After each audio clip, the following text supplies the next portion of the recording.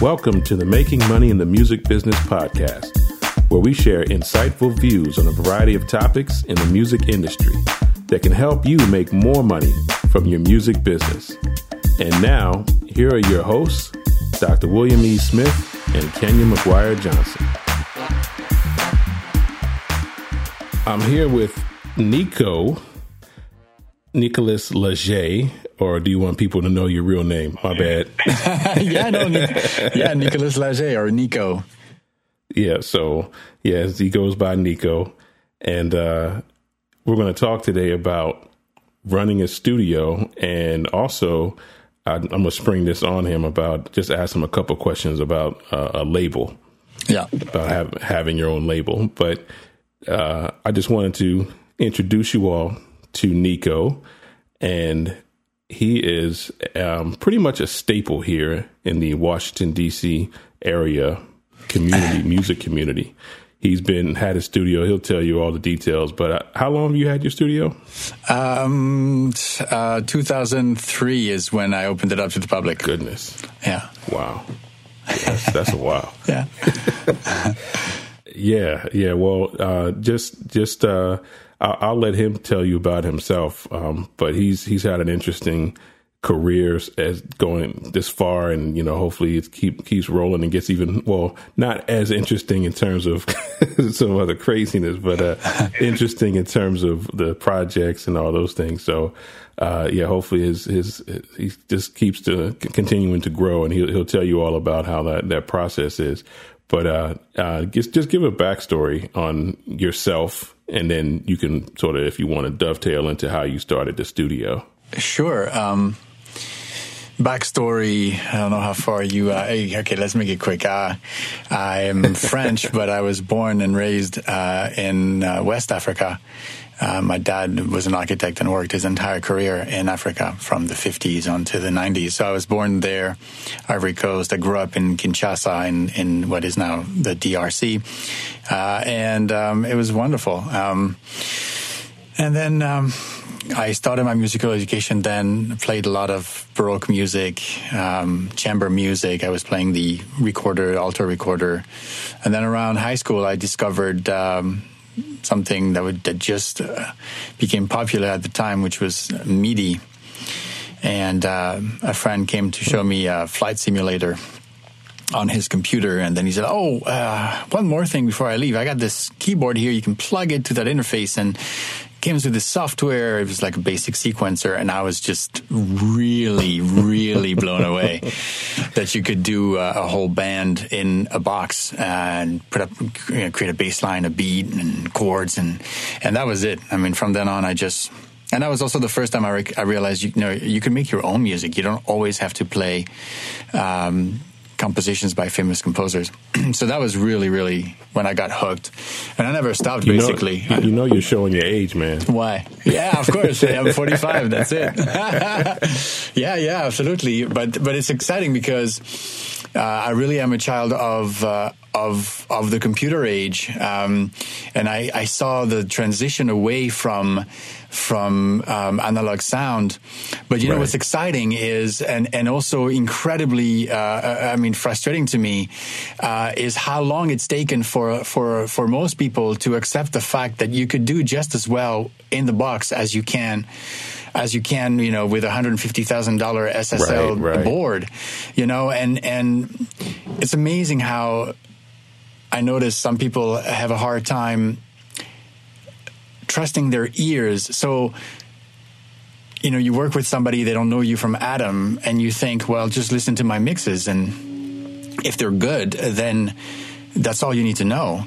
But exactly. for 10 years, people were asking me why I was using Cubase and not Pro Tools. I'm like, it doesn't matter because I'm smart. Right. That's why, because, I don't want to pay twice as much for the same plugin. And then for a while, people are like, oh, you don't have a mixer? I'm like, no, I don't have a mixer. But, and then only like 2 years ago, Andrew Sheps finally said that he's going all in the box. And I'm like, well, if Andrew Sheps does it, maybe case closed. I don't want to debate anymore on why you love your analog gear. Like, dude, no. There is a way, if you love that sound and I agree that it's dope. The industry has spent, the plug-in manufacturers have spent 10 years trying to decipher and replicate every single process and every single steps of the signal flow to give you that sound. And the advantage is, you can open up a session in 30 seconds and be right back where you started. So you can fly between projects and you don't have to spend 3 hours with your notes resetting all the knobs the way they were. And it's just done. We're done, I mean, if you've already invested, $500,000 in stacks and stacks of hardware, good for you. And of course, you have a vested interest in saying that it sounds so much doper than anything else, and right. And of course, you're attached to your gear, and so keep using it. It's amazing, and there's something to be said for like 2 SSL boards don't sound the same, and 2 pieces of gear don't sound the same, but there's don't. Don't hate on the electronics. I mean, on the software side of things. But we digress. The other argument that people make is you're mixing all of this down into 2 earbuds. Right. Yeah, that's the other part. But that part I understand. Just because the end result is going to be made public and available and compressed, I mean, in terms of data, it doesn't mean that you have to, that it's good to work with low quality audio. Right. So just like in graphics, you can, even though you're going to stream it on Netflix, you still need that 4K camera or RED or so that you can capture all the nuances of the light coming into the lens. So that part I totally get. I totally get. So back to your origin story, Mr. X-Man. Yeah, sorry for the digression. So you grew up in Zaire, DRC, and then how'd you get to the States? And then you got inspired, of course, by the MIDI technology. And then getting to the States, what sort of led you on the path to basically build your studio? I applied to college. I didn't know what to do with my life. I was 17, and I got into college here in the U.S. And I always was attracted to this country. It just seemed to have such a different outlook on life and what mankind can do if you got the right dream, and so I was so happy to get into college here, and I came here, and I continued throughout, to do music in my room, my studio, and my gear, improved and grew, but I focused in college on music theory. I was a music major, but it wasn't really, I didn't go to a conservatory, so it was much more theoretical and much more research and writing papers. But I learned a lot about the orchestra, instrumentation, and I had a good relationship with a fantastic mentor who opened my world to all kinds of good things. And then eventually I stayed in grad school because I thought it might be nice to have a master's degree if I wanted to have a backup plan, like like teaching, for example. It would be nice to have some kind of a credential. And I also wanted to learn more. Really, I just felt like I only scratched the surface. So armed with a master's degree in music, I took my very first gig. I started to produce house music with a DJ friend of mine, and we would do like deep soulful house music with lots of live instrumentation, and I'd play flute and saxophone, so we would lace it with either like Manu Dibango style horn sections, or Latin jazzish flute solos, and we had fun doing that, and then we would do it live, and so we got a gig at a club, now defunct club, called Red, which was dedicated to underground dance music, which was like kind of like U-Haul is now, but 10 years before, and so and that's where our paths crossed. Yes, I got a residency there, and so that's when so that residency led to other residencies in clubs, and so for 6-7 years, I was playing a lot every weekend. in clubs and producing music for the club, and then testing it live, and that got me to meet a guy named Taha, who was a DJ, DJ, and this guy became kind of like a brother from another mother, and we worked for almost 10 years together. And great guy. Great guy. Nice. Shout out to Taha. Shout out to Taha, DJ T. Definitely. So with Taha, we produced some more music, and we signed our first album to a label in London. And that was, around 2003. So I had a day job. I was coding websites, and at night I was burning the midnight oil, either making or performing music. And after so first we licensed some of our stuff to American labels, and then we got a whole album deal with an indie label in London. And it felt like, okay, this is kind of working. Like I don't completely suck. People actually like what I do, and then I was starting to. So that's when I made the switch. It was 2003. I was a web developer, and I quit that job and went and also lost 90% of my paycheck overnight. So that was not fun, but I felt like if I didn't do it, then I would not do it later. So 2003, I had some kind of recognition as a producer, and since I was mixing all my tracks, people started to ask me who was mixing my tracks, and I realized, if the mixing is good enough, then maybe I can help other people with their music. And that's when I quit my job, opened the Sweet Spot to the public, and started to make music full time.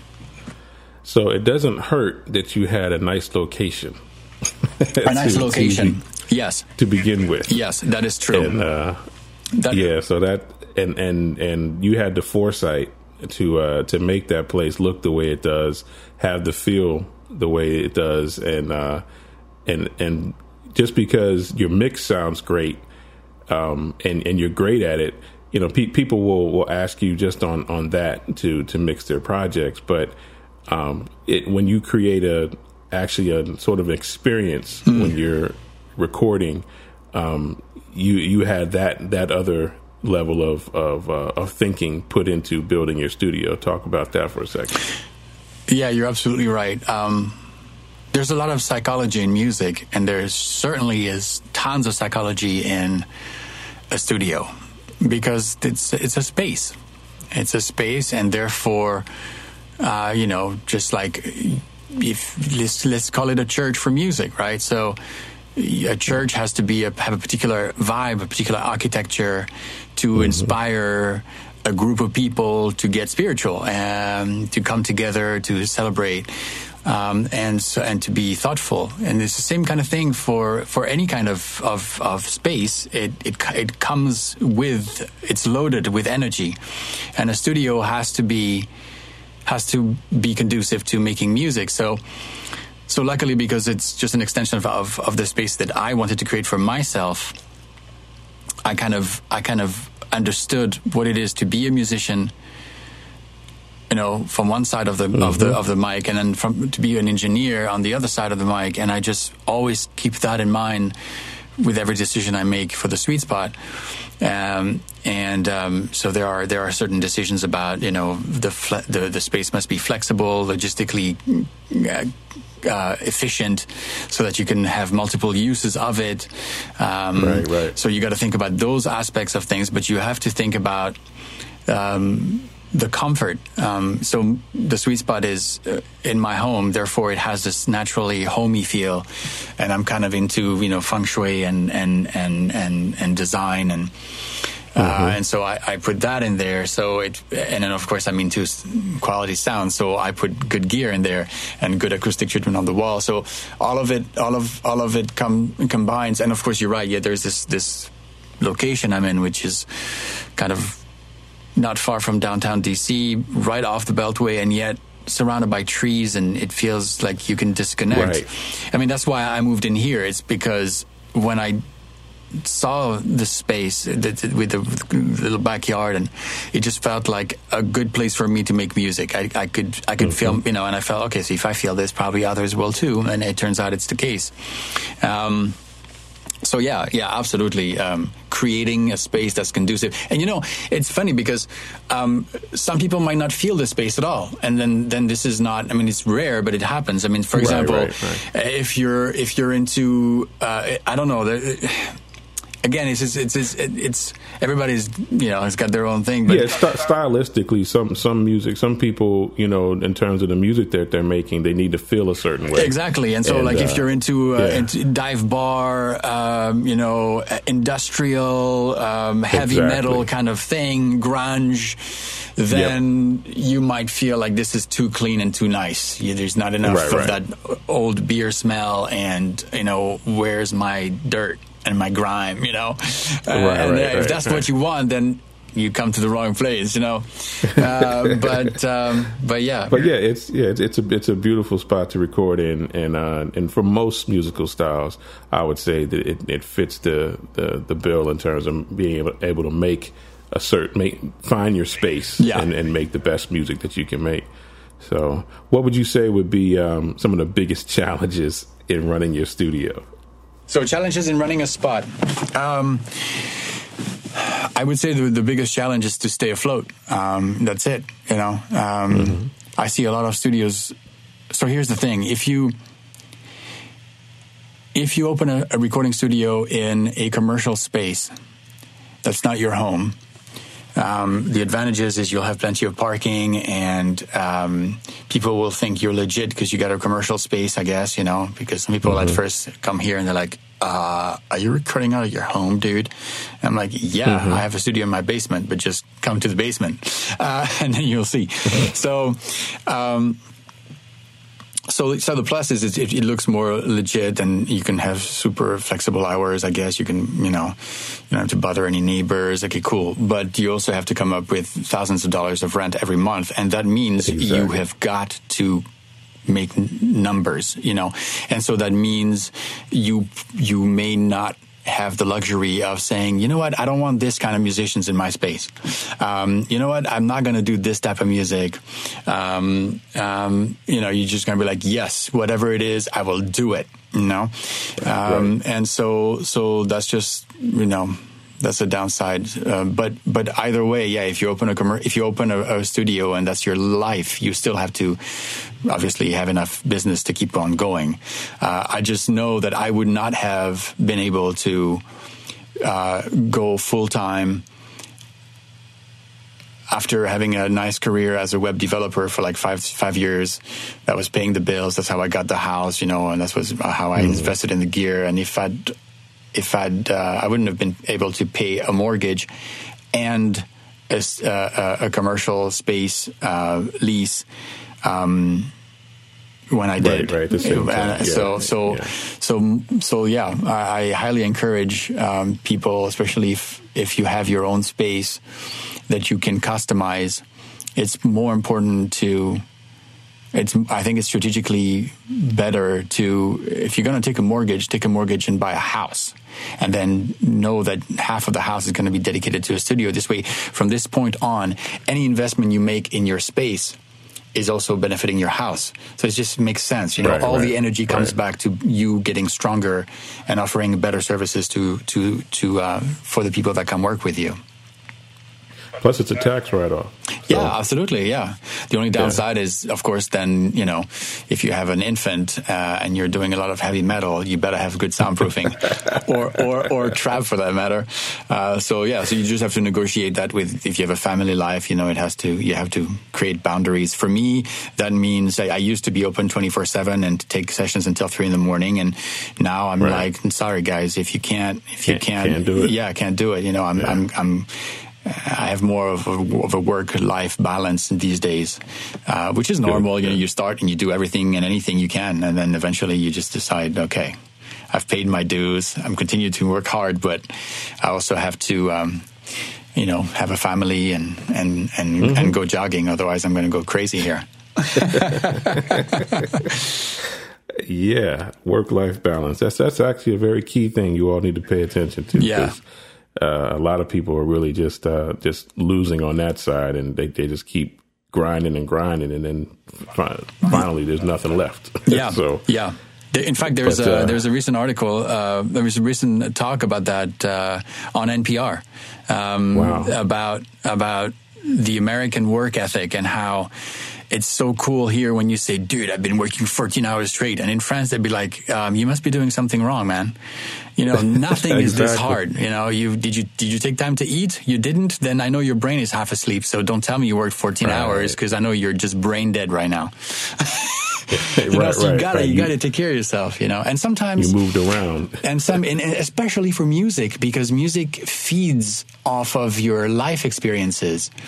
So if all you do is lock yourself in a room and make beats, where does your life experience? What is it that you're feeding into your music? Right. You know, you got to have fun with your friends. You got to go on a trip. You got to see a new city you've never seen before. You got to do all these things, so that it feeds your music. It inspires you. You got to read books. You got to, you know, it's important. Yeah. You need to grow your mind and your spirit, so your music will grow. I agree. Yeah.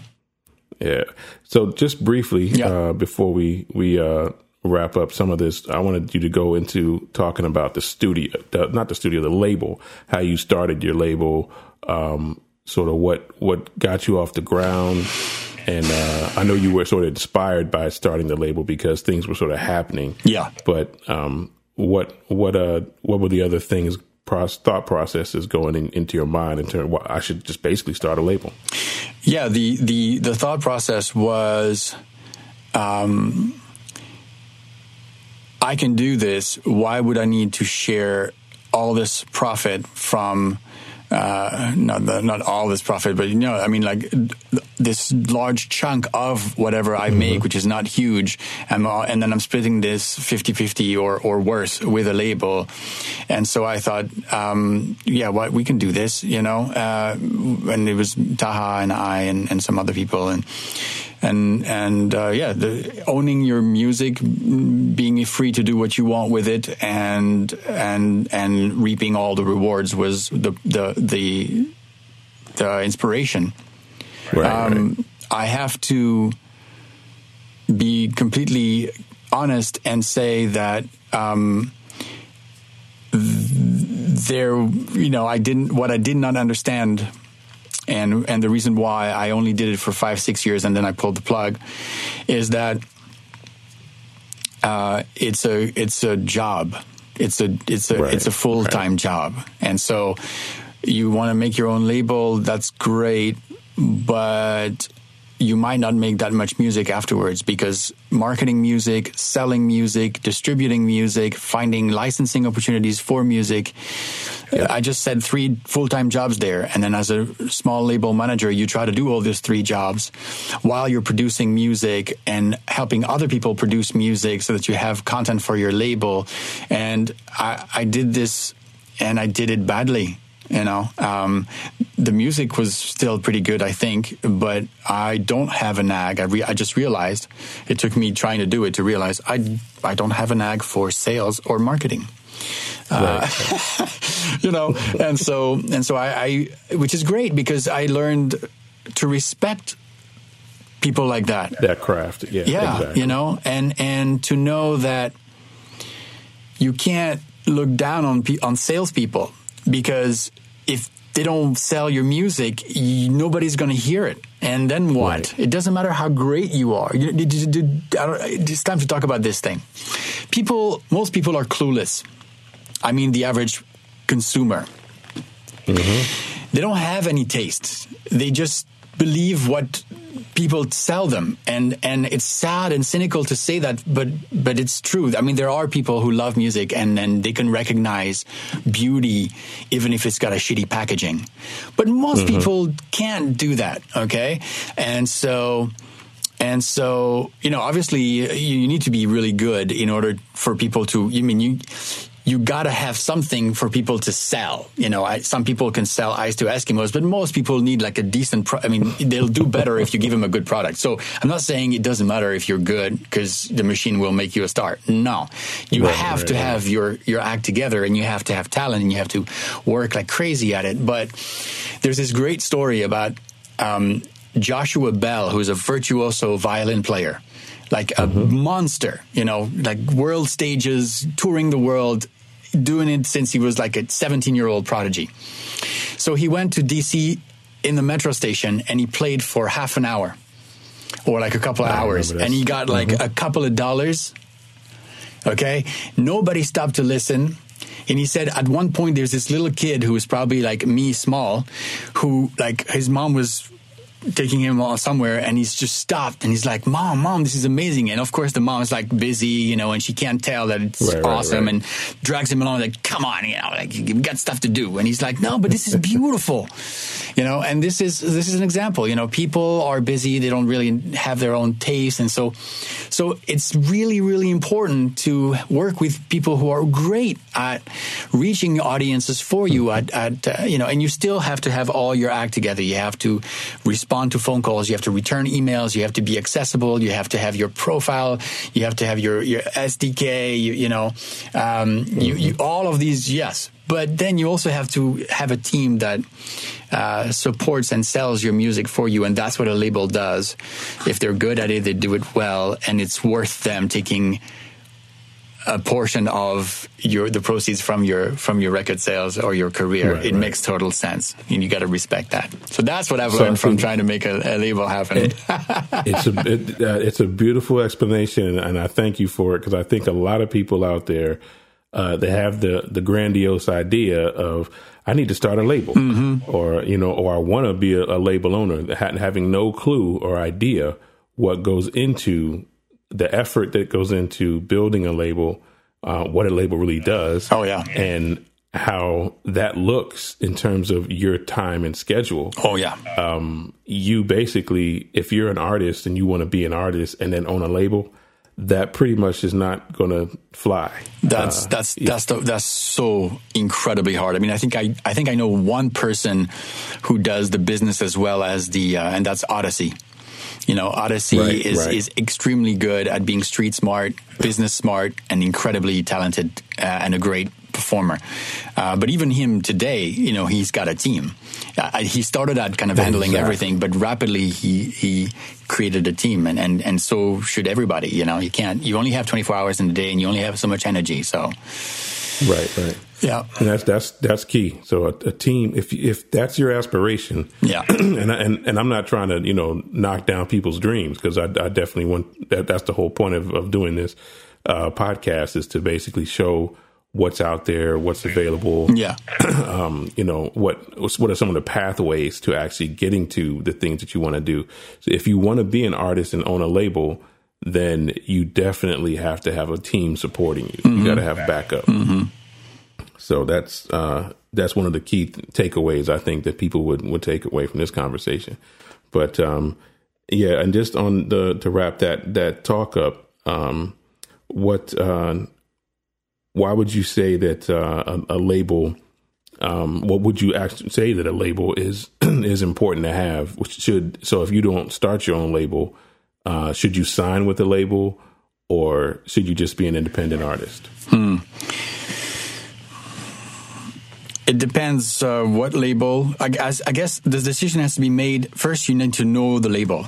You need to really see, okay, what can you do for me? Like, what is your track record? Right. What's your team like? Let me connect. Let me talk to all of them. See if you know how I vibe with them. They will represent you and your music. So know who you're going to be working with. Know who they've been working with before. Maybe talk to those artists. Hey, how was your experience with this label? You know, I've been with them for 3 years, and I used to sell nothing, and now I have like dates lined up for the next 6 months, and I'm going on tour. Okay, there you go.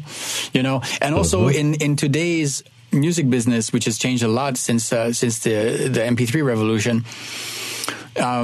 You know, you can have 1 million play on YouTube and they will give you a whopping $2,000. So you could have, you know what I mean? Like, wow, amazing.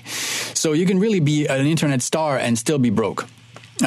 So today, a label makes money off of things that that didn't make money before, or that were not thought of as money makers. Before it was selling records. Nobody buys records. So, and streams don't pay. So what is it? So a modern record label has to have a strategy that really isn't about selling music. It's about selling an image or an experience or things around the persona of the artist and the musical landscape that the artist creates, more than just selling the music. That's no longer what makes money. Yeah, that's not revenue anymore. So you need to do that. You need to do your research and understand what or how your label approaches the digital music industry. Yep. Yeah, and then then will you be able to make a decision as to whether it's worth it for you to try them. And what I would say is, in this day and age, unless you're a major label and the major label is going to basically transform your life and invest hundreds of thousands of dollars in your career to make you a star, there is no justification for a lifelong attachment or contract that will go on forever.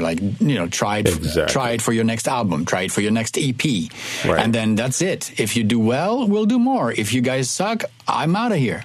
That's it. Mm-hmm. That's it. Yeah, and the landscape is changing so much that there's no way to tell what's going to happen in the future. Exactly. There's no purpose and reason to sign any long-term contract. Exactly. Yeah.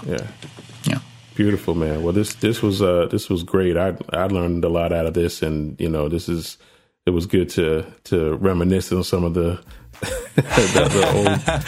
the old stories and stuff. So and shout out to Taha and Odyssey, and I still love that. But I still play that project, that Avenue 2 project. So Avenue 2 project was really nice. Yeah, definitely. Yeah, that was really magical.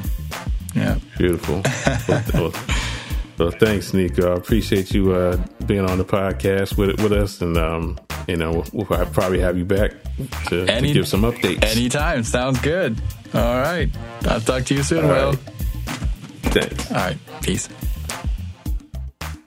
Thank you for listening, and we hope you've enjoyed this podcast episode. Please leave us a comment on our page. If you would like to contact us about a specific topic, you can email us at info@creatingcrimson.com or drwsmith@makingmoneyinthemusicbiz.com. If you would like to schedule a consultation session with Creating Crimson, you can fill out the contact form at the bottom of the website at creatingcrimson.com. If you would like registration services for your music project, you can visit makingmoneyinthemusicbiz.com and go to the registration services page. Please fill out the contact form and we will get back with you promptly. If you are interested in advertising on our podcast, please send us an email at drwsmith@makingmoneyinthemusicbiz.com.